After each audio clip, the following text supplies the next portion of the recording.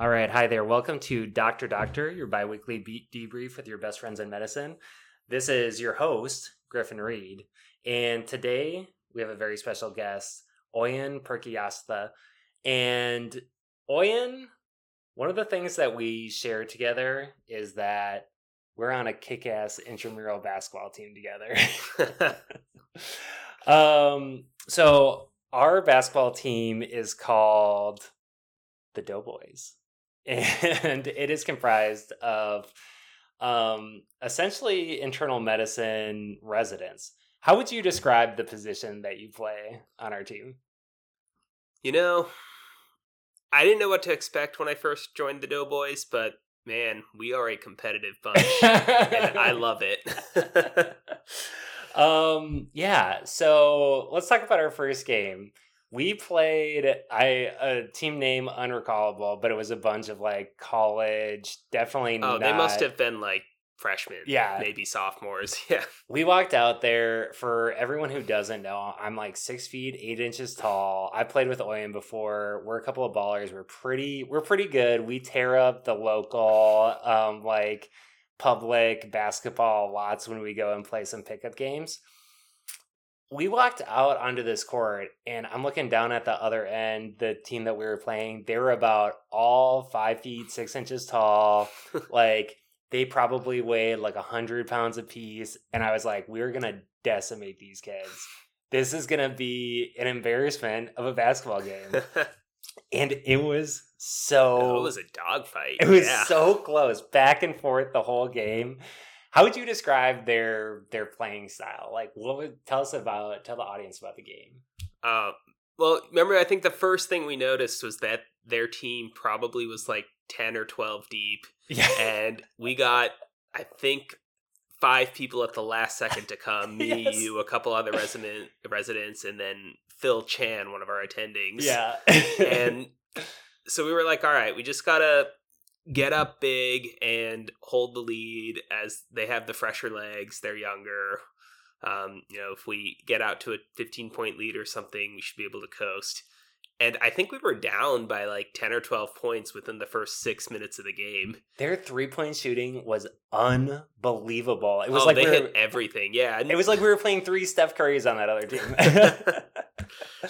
Yeah, they were shooting the lights out, and then I don't even recall how we ended up. We just scrapped our way back into the game. Mm-hmm. Rebounds, hustle. I think at one point we realized that you were probably a foot taller than everyone else on their team. So it was like, all right, we're just going to get the ball to Griffin. He's either going to score or he's going to get fouled, and that's how we're going to get our way back. And miss both of his free throws. I think there was a point where we were just trying to get the balls into my hand so that we could pass it to everyone else, because the entire defense would collapse to me and when I touched the ball. And I think there was at one point where I was like quadruple teamed. I think we literally ran the 4-out offense to perfection. It was like, just give the ball to Griffin. Immediately all 5 people on their team would go up into him, and then either one of us was open or they would foul him, and it worked out. Big shout out to Phil Chan, who is probably, I think he said that he's 40 years old now. Mm-hmm. And oh my gosh, that dude is in good shape. He was running the court. Like, it was impressive. Yeah. Keeping up with all those guys. I hope those kids realized what a legend they were playing with. Phil Chan, yes. Who does the Rhode Island Department of Health Spotify commercials about the COVID-19 vaccine. Oh wow, I didn't even know that. Yeah. That's incredible. He's a very cool dude. Cool.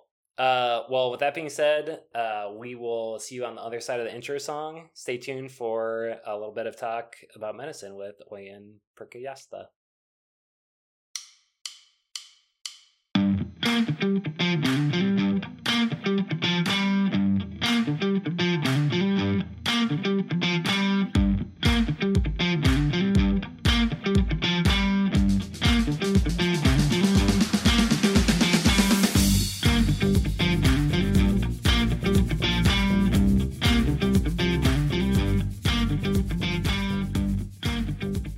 All right, welcome back. Very excited to be here today with Ayan, one of my co-residents and has the honorary privilege of being the first second-year resident on this podcast. So let's go. Congratulations, Oyan. What a huge accomplishment. Oh man, it's an honor. You can put that on your resume for next year when you're applying to fellowship.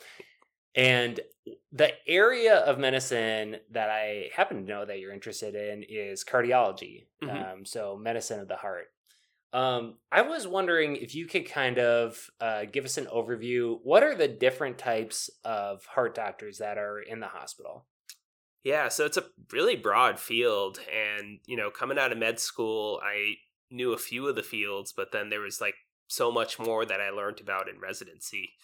So most people think of their general cardiologist who, sees them for their, cholesterol. If they've, had like, heart disease is generally the person that they'll see once a year. And, they're a generalist and they see a wide variety of patients, but then, even in the field itself, you get, much more specialized. You have your interventional cardiologists who are the, guys that will place those stents for heart attacks in the middle of the night. They're, always ready to go, always on call. Then you have your, heart failure doctors who are great at managing, heart failure, getting patients that have heart failure on the right medications. You have your electrophysiologists, the electrical guys, the rhythm guys who, focus on things like atrial fibrillation and atrial flutter, and they'll make sure that people are on the right medications for that, but then also do really cool procedures like ablations for atrial fibrillation for people that have really symptomatic disease. An ablation is essentially just like burning or otherwise like pretty much, yeah, altering the heart tissue to make sure that the electrical circuits work the way that they like map out on a screen in front of you, like where are the different areas that rhythm might be coming from, and then they literally just burn it. It's really cool to see. That's awesome. That's so cool. I always hear talk about structural, like, oh, we need to talk to structural. Who are they? What do they do? Yeah, so I didn't know very much about structural probably until my end of my fourth year of medical school, but those are the guys that put in the the catheter aortic valves now that have become a big thing. They do a lot of the, cool procedures that have to do with, like a septal ablation, for example, that for people that have like, congenital hypertrophic cardiomyopathy. It's a really cool growing field. I didn't know too much about it up until residency. So hypertrophic cardiomyopathy, that's like those often young athletes who like collapse on the field. That's probably what that's most famous for, huh? Yeah, I think the most famous story probably around here was Reggie Lewis back in the early 90s. Was a all-star basketball player with the Celtics who was practicing one day and just suddenly collapsed and died. And when they found out the cause of death later, they realized that he had hypertrophic cardiomyopathy. So that's basically, if you think of the heart as like the four chambers, there's the two atria on the top. Those are the littler kind of rooms of the heart. And then there's the two big ventricles on the bottom. The problem with hypertrophic obstructive cardiomyopathy is that the area between the two big ventricles on the bottom gets thicker and then sometimes can block the outflow from the left ventricle, which is really the powerhouse of the heart. So that stops blood from getting to everywhere in the body except the lungs, essentially. So obviously you can understand why that would be a huge issue to have that blocked. Mm-hmm. So I think that they're starting to do a lot more screening for the hypertrophic cardiomyopathy. Is that right? I think so, yeah, especially in sports and people that play college sports and then ultimately go into the NFL, NBA, MLB. They do screen for a lot of congenital heart disease now. Yeah. And that kind of brings us to the second point, which is there are a lot of interesting tests that you can do with cardiology too. One of which is the ultrasound, which is kind of the mainstay of screening for this structural defect that we're talking about right now. So basically just using sound waves to map out the heart, kind of like they use those sound waves to map out oil fields and stuff like that too. So there are basically two different types of ultrasound. There's the TTE, which is the transthoracic echocardiogram, goes from the outside of the chest wall one main problem with that is it's kind of hard to get a picture through the ribs sometimes. So you're a little bit limited in what you can see. And then there's the transesophageal echocardiography. So that's like kind of like we were talking about last week with putting a camera down the throat to look at the stomach. They can actually put an ultrasound probe down the throat and get an unobstructed ultrasound picture of the heart. The main thing that I know we use the TEE for, the esophageal one, is looking for like heart valve vegetations. But do you know of anything else that TEEs are used for, Oyan? Yeah, I think the main thing we think about is, looking at, a clear picture of the valves that's, not being obstructed by, the ribs, or, that's limited by, certain other issues that may come up with the transthoracic echocardiogram. But yeah, looking for, if there's any specific valvular issues, if there's a blood clot in the valve, that's something that you can see pretty clearly. Also, when we worry about infections in the heart valve, like that's something that you can much more clearly see with the esophageal echocardiogram. Endocarditis. Yeah. Infectious endocarditis. So yeah, there's so many cool tests. So there's ultrasound, there's of course the EKG, the classic. Yeah. Give me an EKG stat. And really what the EKG does is just show kind of a picture of the electricity, the electrical movement through the heart. This was interesting, but I didn't actually know this. The way that they first did EKGs, they had patients like stick their hand in a bucket of water and then stick both their feet in a bucket of water. And then they measured the basically electrical changes between those pools of water. Yeah, I think it was Eindhoven back in oh my god, early 1900s. What a pull! And even over 110 years later, it's still, we have all of these like fancy imaging modalities and tools and procedures we can do in cardiology, but the EKG is still your mainstay. And the amazing thing about the EKG too is it can tell you so much about a heart. So for instance, it can tell you how fast the heart is going, which granted you can usually feel that just with like a peripheral, like feeling somebody's wrist, their radial artery. But it can also tell you about different waveform changes, can tell you about changes in the way the electricity is moving through the heart. So there's things like a right bundle branch block or a left bundle branch block. So really targeting, you can see changes in some of the major highways of electricity throughout the heart. And then it can tell you about different heart rhythms. So atrial fibrillation, AFib being kind of the classic one, in a regular rhythm that can sometimes go very fast. I had a grandpa, Kermit, what's his name, which is just a classic Scandinavian name. But I had a grandpa who, he in his 60s and 70s had a heart rate that would go up to the 160s and 170s when he's just at rest. So that's obvious. I mean, I can barely get mine up there when we're playing our basketball games.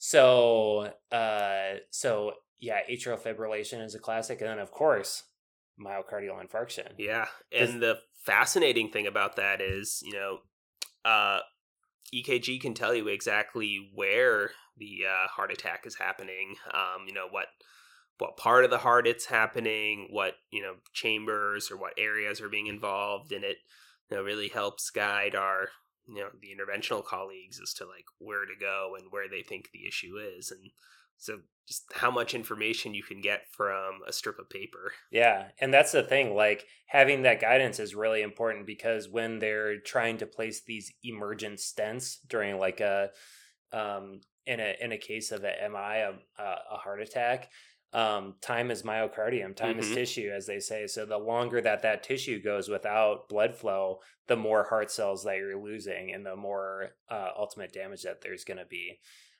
So that brings up a really good point. I feel like this is one of the things that the general public hears about all the time, heart attacks. But it took me, even into, I'm still learning more about them all the time.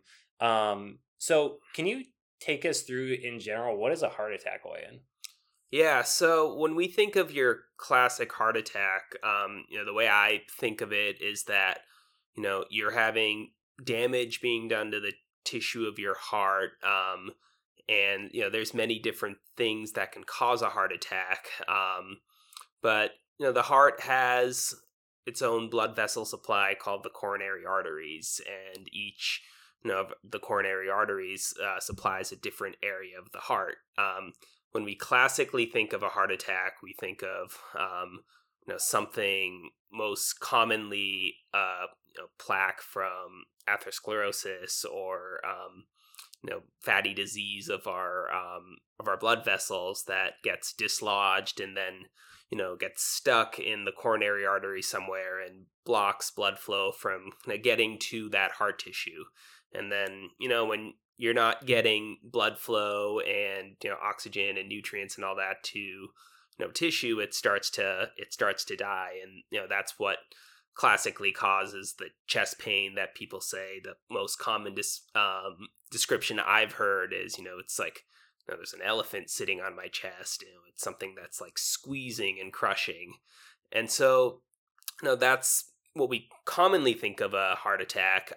The way that I like to think about it a little bit, I'm a rural guy. Mm-hmm. So I grew up in the middle of nowhere, and there's all sorts of farmland around us. So when you're driving past a farm field, there's these big sprinklers that are watering the fields, right? If you have a blockage in any piece of that sprinkler system, water isn't going to get to that part of the pipe, and it's not going to be able to water the field. The field's going to dry up, and the crops are going to die in that area, right? Yeah. So the irrigation system in this example is like the coronary arteries, and then any sort of blockage would be usually some sort of plaque there.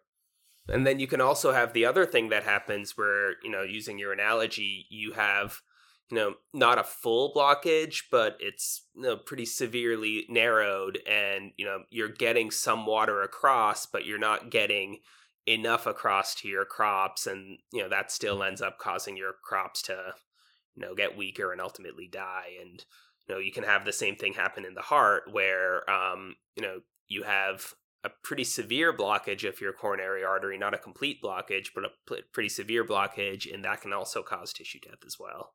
So are we able to see all heart attacks on EKGs, William? No, it really depends on how early things start to happen. With heart attacks, as when you first have that tissue start to die, if it's within minutes, you may not see any changes in the EKG. But then as you start to see, more of that tissue death, you'll start to see your, common changes that we see in our EKG. And how we typically, classify heart attacks is you have your, STEMI versus your NSTEMI. So the STEMI we call an ST elevation myocardial infarction. That's the badass. That is the emergency. Mm-hmm. That's the one we typically think of where, you have an entire part of a coronary artery that's blocked, and that'll, cause a classic, classic finding on the EKG where there's a certain segment of it that's pretty elevated above normal. And what's cool about that is based on what part of the EKG you see those elevations and the waveforms, that can help you figure out exactly which part of the heart is, under attack and which coronary arteries involved. Yeah, and like we were talking about before with time being tissue, when we talk about these STEMIs, that's one of the actually quality measures that hospitals are graded on. Mm-hmm. So for each of these heart attacks, there's something called door to balloon time, and that's basically from when the patient moves through the doors of the emergency department until they have a coronary catheterization with stent placement and have the balloon inflated to return return blood flow to that area of the heart that's not getting enough blood. That time is supposed to be less than 90 minutes. Mm-hmm. And it's just all in that same vein of thought of like time is tissue, like time totally determines outcome on this. So let's talk a little bit about coronary catheterization. Yeah. Walk us through that a little bit. This is really cool. Oh yeah, it's such a fascinating procedure to see. You know, basically they introduce a little wire into one of your arteries. Two most common places they'll introduce that wire is either an artery near your wrist called the radial artery, or near your groin called the femoral artery. Yeah, if you like put your fingers, draw a straight line down from your pointer finger down towards your elbow, and then you'll feel that radial pulse right there. That's the one that they go in. Yeah, and then they'll trace that catheter kind of up the artery. They get into your bigger and bigger arteries, and ultimately they're able to pass that catheter into your coronary artery system. So do they just do that blindly, or like how do they? Oh no, so they do it with like real-time imaging, where they can specifically see at all times up on a screen like where the catheter is, and then that's really important because you never want to do something that's blind and cause all sorts of problems.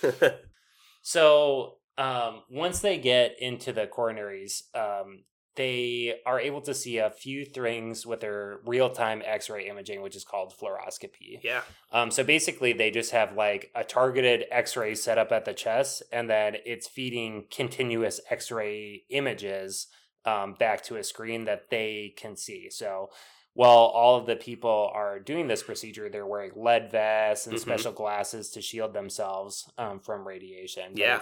It's a little bit eerie being in a room where you know that there's just like continuous X-ray beams flying around. And so then they use a special radio opaque dye. So basically a dye that you can see on the fluoroscopy that then shows where the blood is moving, because the dye gets carried along with the blood. And then you basically have to memorize what the dye pattern is supposed to look like. Yeah. And then in your mind say, okay, what part of that picture that it's supposed to look like is it knocked out, and that's where the clot is. Yeah, and often you'll see that they'll inject the dye in real time, and you see the dye go through the coronaries, and the area that's being blocked or that's narrowed, you'll see the dye go through a little stricture or not pass at all. And usually within seconds, our the interventional cardiologist can be like, okay, right there is where I think the the blockage is. And they're so good. Yeah, it's unbelievable. Yeah. So they'll do that. They'll pass the wire up. Sometimes they'll end up using that wire to pass on like a different wire with a balloon on it. Yeah. And then they'll put the balloon, basically try to crush it through the plaque. Yeah, they basically kind of wedge it in through that plaque, and then they'll blow that balloon open so it stents, kind of crushes the plaque around it, and then stents open that narrowing or that blockage. Yeah, it's basically like if you put your fist into something and then opened all your fingers up wide trying to push, like open something up. And then that returns blood flow to the tissue, hopefully saving that heart tissue and letting it get oxygen again, which is the big thing that it's missing. So one of the complications that can come from a heart attack or from like ischemic damage to the heart over time is something that a lot of people have a relative or know somebody who deals with called heart failure. So what's like in general, what's heart failure, Ayan? Yeah, so when I think of heart failure, I think of just the ability of the heart to supply, blood to the rest of our body. It's compromised in some way. And, our heart isn't working at, our peak efficiency. And, that can be generally what we describe as heart failure. And there's even the term heart failure, there's different parts of heart failure. There's, two different chambers of the heart. There's the left side, there's the right side. So some people can have failure of the left side of the heart, some people can have failure of the right side of the heart, some people can have failure of both sides. It's a really broad term, but generally how I think of it is that the function of your heart to work efficiently and pump blood efficiently one side to the lungs and then the other side to the rest of your body is compromised in some way. Yeah, exactly. And basically the way that I think of it is like the heart is supposed to be pumping blood forward out, and I think the easiest way to think of it is from the left side of the heart. So it should be pumping blood out away from the lungs and to the rest of the body. So if that's not happening efficiently, that means that one, you're not getting enough blood flow to the rest of the body, so that can cause a little bit of venous stasis and fluid pooling in the lower extremities. So a lot of times people with long-standing heart failure, they'll have brownish spots on their legs, and their legs will be all puffy from fluid that's pooling there. The brownish spots is actually deposited kind of blood. It's called hemosiderin deposits. And the pooled fluid you can feel best if you don't have to press very hard, but if you just apply continuous pressure over your shin bone. Even I at the end of a long day of work will have a little bit of edema, is what it's called. But people with heart failure will pretty continuously have edema usually. Yeah, and they'll often say that my legs feel really puffy or really swollen. And I'm not fitting into my socks anymore, or it's difficult for me to get my shoes on. Those are some of the most common, I think, complaints that I've heard with people that eventually have heart failure. Yeah, and the other thing that they oftentimes get is pretty bad shortness of breath, and then oftentimes even develop an oxygen requirement, or really can't get enough oxygen at all. Yeah. So that part is kind of from the blood failing to move out of the lungs, and it kind of we call it extravates. Extravates. Yeah. Or extravasates. Extravasates. There we go. Where it moves outside of the vessels and then kind of pulls in the soft tissue. So the lung is supposed to stay nice and wide open. It has these things called the alveoli, which are kind of sacs that allow the oxygen to move from the air into our blood. And if those get kind of filled with fluid, that's something called pulmonary edema. And that's what happens if the fluid backs up basically from the heart to the lungs. So that's how people get short of breath. Yeah. This kind of leads to so first of all, just to circle back to what we see, what we were talking about previously, the ultrasound is one of the best ways to look for this heart failure. Yeah. And about half of cases of heart failure, we can see basically reduced heart squeeze. So if you open your hand up totally wide and then shut it into a fist, if we're saying that's what a normal heart squeeze is, maybe we see that it only closes 50% of the way. So that's called reduced ejection fraction. And then there's other people who have difficulty with filling, so they have thickened kind of heart ventricles that can't fill all the way with the right amount of blood. So that's more heart failure with preserved ejection fraction. Both of those can cause pretty much the same symptoms, and then there's all sorts of medications that are supposed to be started on. Unfortunately, a lot of times not able to reverse the heart failure, but to prevent it from progressing. Yeah, no, it's really a fascinating disease, and there's been so much progress that's been made with how we treat heart failure. Almost I think 50, 60 years ago, people that had heart failure generally did not do very well, but nowadays I think we all know someone that's had heart failure for decades. Yeah. And we have so many different medications that work on improving the function of the heart, or improving minimizing some of the things, or some of those hormones that cause damage to the heart, and have really shown to kind of prolong the life expectancy of people that have heart failure. Yeah, definitely. And some really exciting new medications even in the last few years. Yeah. Yeah. Entresto, all these ones that we hear Jardiance, all the ones that we hear ads about on TV. So expensive right now, but exciting. Yeah. All right. And I think those are kind of the big ones. This is kind of a question I've been asking everyone. Do you feel like, so for every specialty I kind of ask, do you feel like cardiologists have a type of personality? How would you describe their personality, Ayan? It's interesting. When I when I was in medical school and I, as a fourth year, did a month of like, cardiology elective, kind of went into it thinking that, my preconceived notion was that most cardiologists are very like intense, very stern, kind of serious, gonna get right to the point.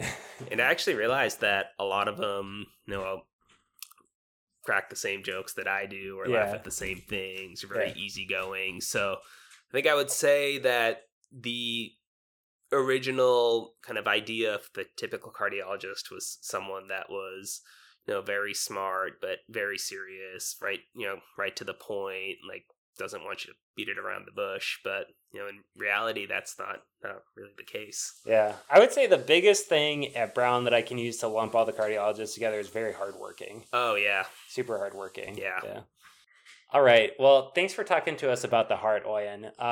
We'll take our little mid-show break here, and then we'll jump back on the other side. So stay tuned, and thanks for listening, everybody. We'll be back in a few minutes.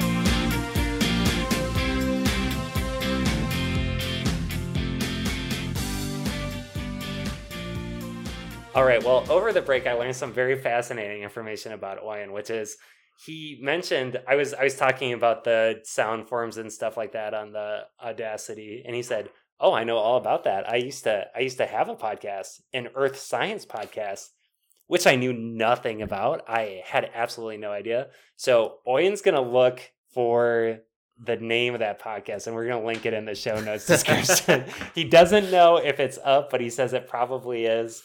What was the platform that you were using, Ayan? I think I used iTunes to like upload my podcast, and I think I did like 3 episodes, and then kind of got busy with stuff and couldn't continue it. But that's awesome. Do you remember any of the topics that you talked about? I did one on the whale shark. Oh, I do remember that one. That's sweet. And it was like around, I think it was around Shark Week. Oh, and yes. It's like I had just gone to the aquarium and I like saw a giant whale shark. I was like, oh, that's so cool. No wonder you're such a natural guest on this podcast. You're an expert. I had a lot of fun doing it. It's so fun podcasting. So then when you were like, oh, I got my own podcast and I want to have you on the show, I was like, absolutely. This is great. Okay, awesome. So for the second half of this show, I wanted to talk to you about something, Ayan, that I learned about on Student Doctor Network as I was perusing for topics. Yeah. I know, yeah. You'll have to listen to the episode from last week. I talked with John Ho about some questions that student doctors had on Student Doctor Network. But while I was perusing there, I learned that there's a new test that they're using during the medical school admissions process in some schools, not all schools. It's called the Casper test, though. Have you ever heard of this? I did. I think they had just rolled it out the year I was applying to medical school. So I remember having to do it. You did do it. I did do one, yeah. Oh, wow. So, and you're the year below me, so I guess that would make sense because I had no idea that this existed. Essentially, what it is it's called, quote, an open response situational judgment test that evaluates professionalism and non-cognitive skills such as collaboration, problem solving, ethics, and empathy. My understanding is that medicine gets a little bit of a bad rap for, we were just talking about how everyone is very hardworking and sometimes to the point, maybe a little blunt. Some doctors, I think, can be criticized for not having the best people skills, which, as we know in medicine, is extremely important when we're trying to break bad news to people or develop good rapport with patients, good interpersonal, relationships with our coworkers, stuff like that. stuff that the doctors of the 70s and 80s were notoriously bad at, I would say. Not everyone, obviously, but I think it was a little bit of a stereotype that was laid upon that generation. So I think in order to try to get trainees who are strong in this areas, you have to have a way to measure those skills. And I think it kind of pairs hand in hand. It makes common sense. If you're going to try a way to objectively measure knowledge, you can at least try to find a way to objectively measure some of these, quote unquote, soft skills. So I was fascinated to kind of read more about this. Essentially, they give you a prompt. They give you 3 questions kind of related to that prompt. And then you have a different person evaluate 9 different basically prompts that they give you. So that way it's supposed to be, you don't just have one person who's totally roasting you and saying this person's a total noob. The way that they are responding to this, who knows, maybe there's one evaluator, somebody who's not a very good, doesn't have a lot of soft skills themselves. So while I was perusing Student Doctor Network, I found some practice cases for these Casper questions, and I thought maybe we could take a look at those. So the first one that we have is for anyone playing along. This is on Student Doctor Network. It's from the user Prep Match, and this is the 23rd or 33rd question. So this is the prompt. You're skiing in the mountains. I know Owen's a skier, so this is a perfect one. You're skiing the mountains and the snow is starting to get heavy. You decide to head back to the lodge when you think you hear a cry for help in the distance. The snow is falling hard, and in about 20 minutes you will no longer be able to see where the ski lodge is. So that's the prompt, and then there are 3 questions that follow. 1, should you investigate the sound you heard? 2, what are the ethics of this situation? 3, when is it okay to prioritize your safety over others? So as you can kind of tell from the prompt itself, there's vague parallels with medicine. You're in a position of responsibility. Your actions affect other people, but in some cases they also impact your own safety. So examples of this in medicine are, when you're taking care of somebody in the emergency department, you're not sure if they have COVID or not yet. You get exposed to blood products through a needle stick injury or something like that. And sometimes the actions that you take and the risk that you put yourself at will directly impact the patient. So it's a tricky situation. Do you want to take a stab at any of these, Oyan? So I'm just going to read I'm going to read the first one again. Should you investigate the sound that you heard? Yeah, so I think what they're getting at is like you have someone that's kind of crying out for help, and as a doctor, like it's really hard to say no or not investigate or not help someone that's in need.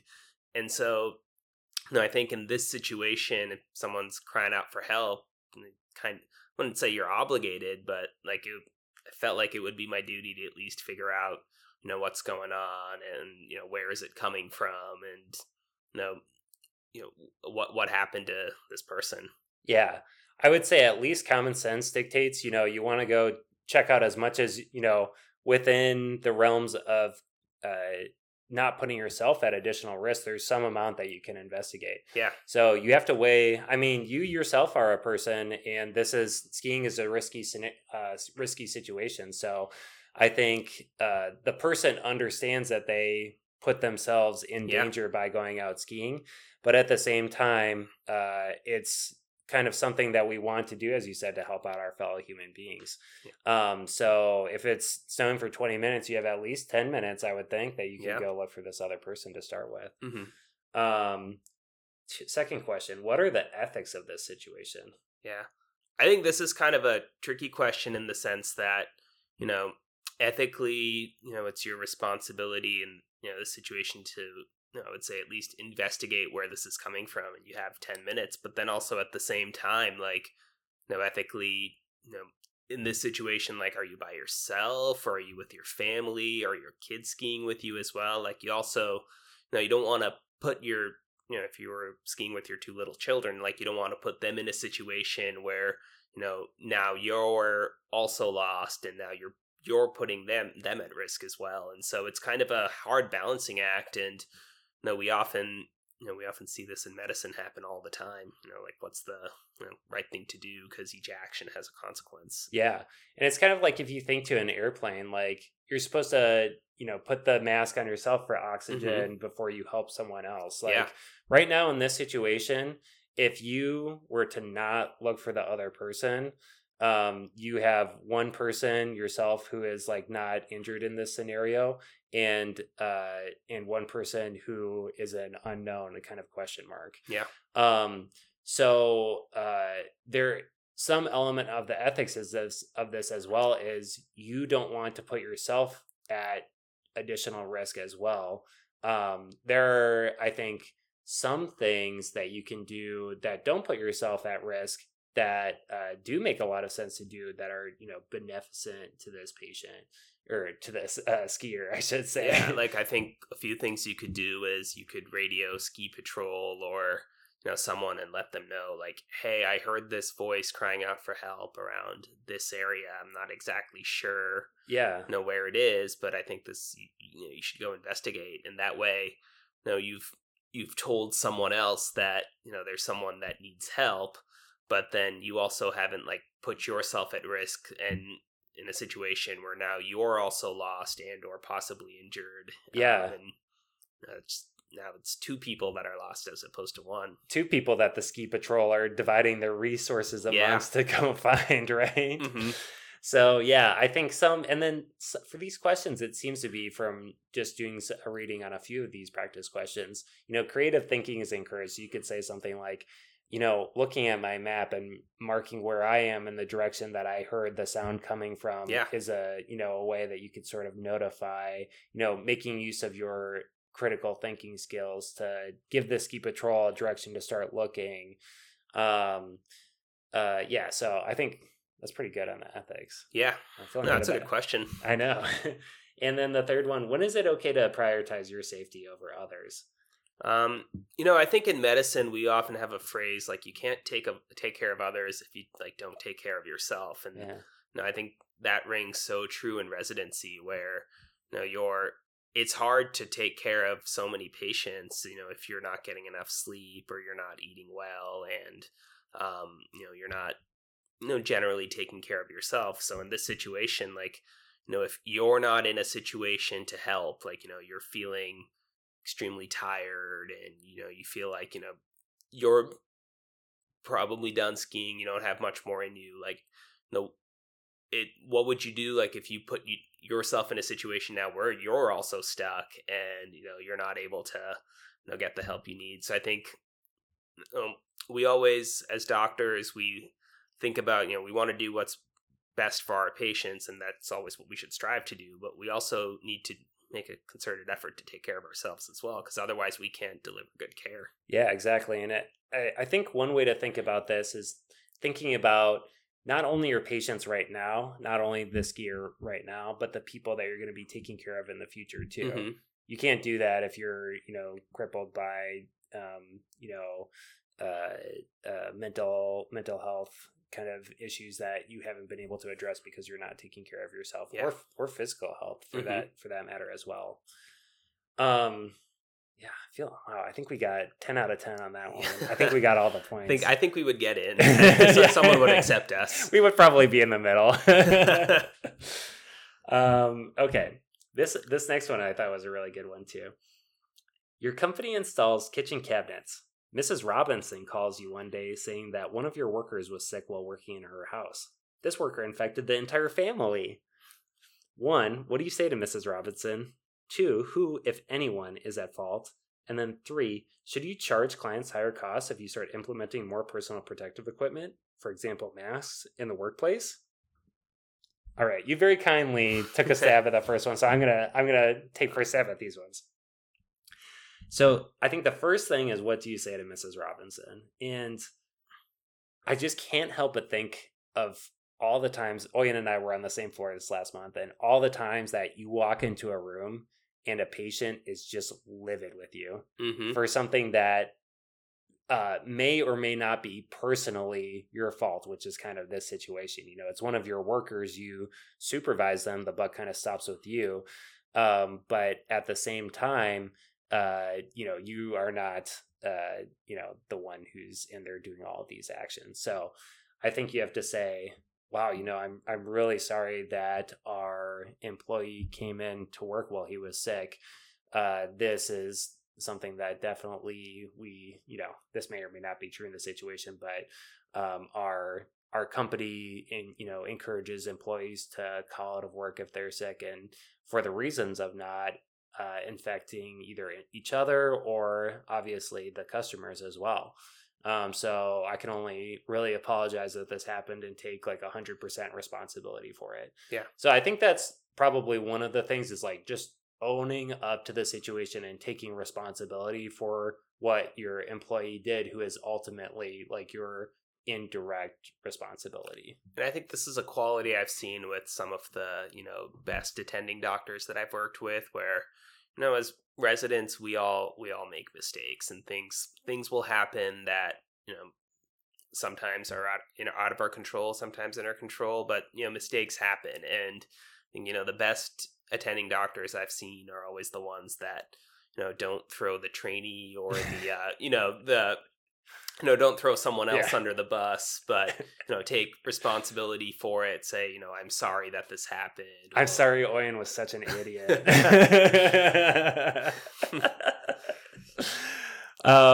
Yeah, no, I agree with you 100%. The healthcare system is a team, and you have to take responsibility as a team for your wins and your losses. So I think the second thing is that you can't stop there. You can't only apologize. You have to take that second step and say, what can I do to make it right? Mm-hmm. You know, obviously it's to have your health put at risk is a huge thing. Your health is one of the most important things in life. So is there anything I can do to help make this situation right? Yeah.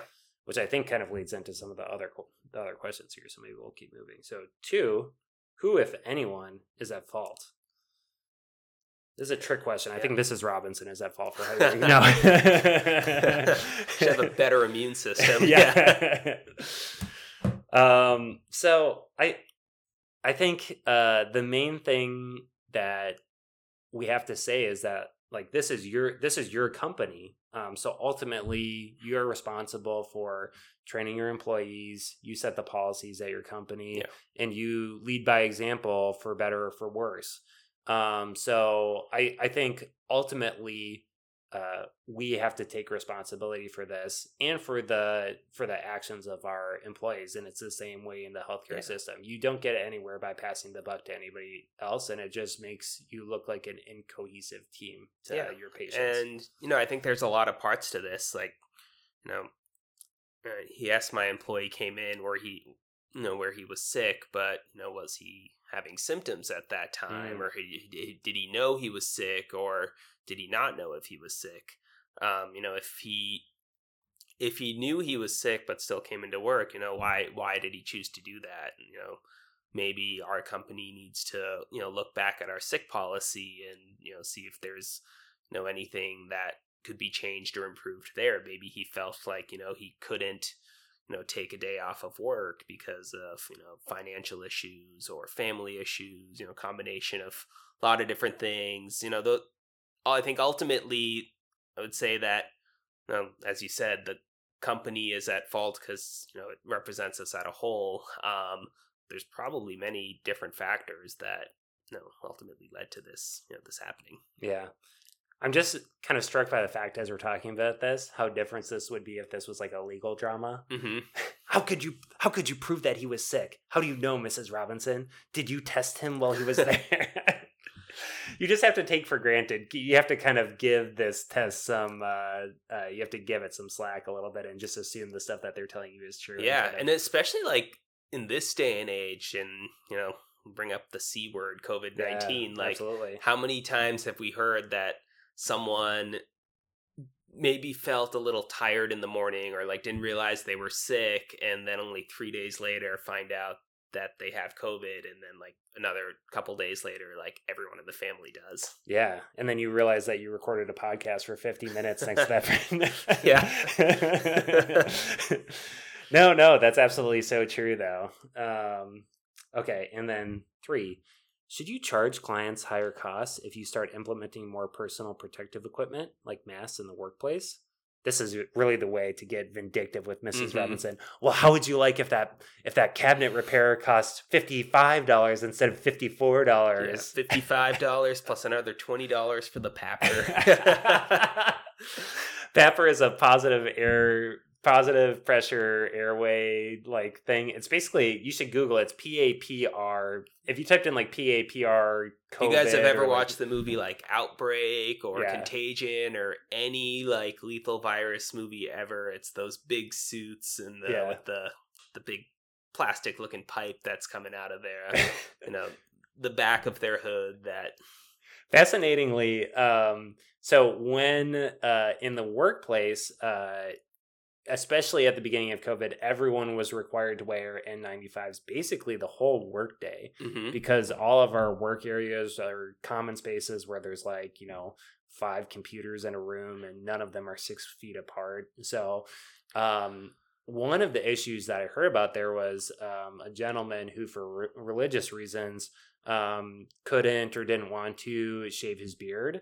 And then basically the N95 masks don't work with, definitely not that amount of facial hair, but really it's, a pretty small amount of facial hair they don't work for. So, I always had a little bit of facial hair before residency, and now I'm totally clean. I'm just a total egghead. Bald on the top and on the beard.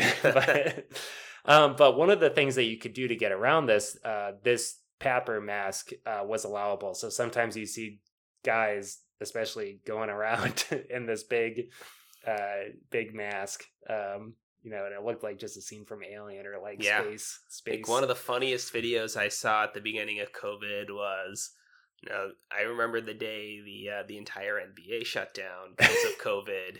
And everyone was like, well, how are we going to play ball now? And then someone posted a video of 2 people playing one-on-one against each other in pappers. And it was just one of the funniest things I saw. That's hilarious. That's so funny. I'll see if I can find that and link that in the description. So Ayan's going to charge $20 to $20,000 extra dollars for papper equipment.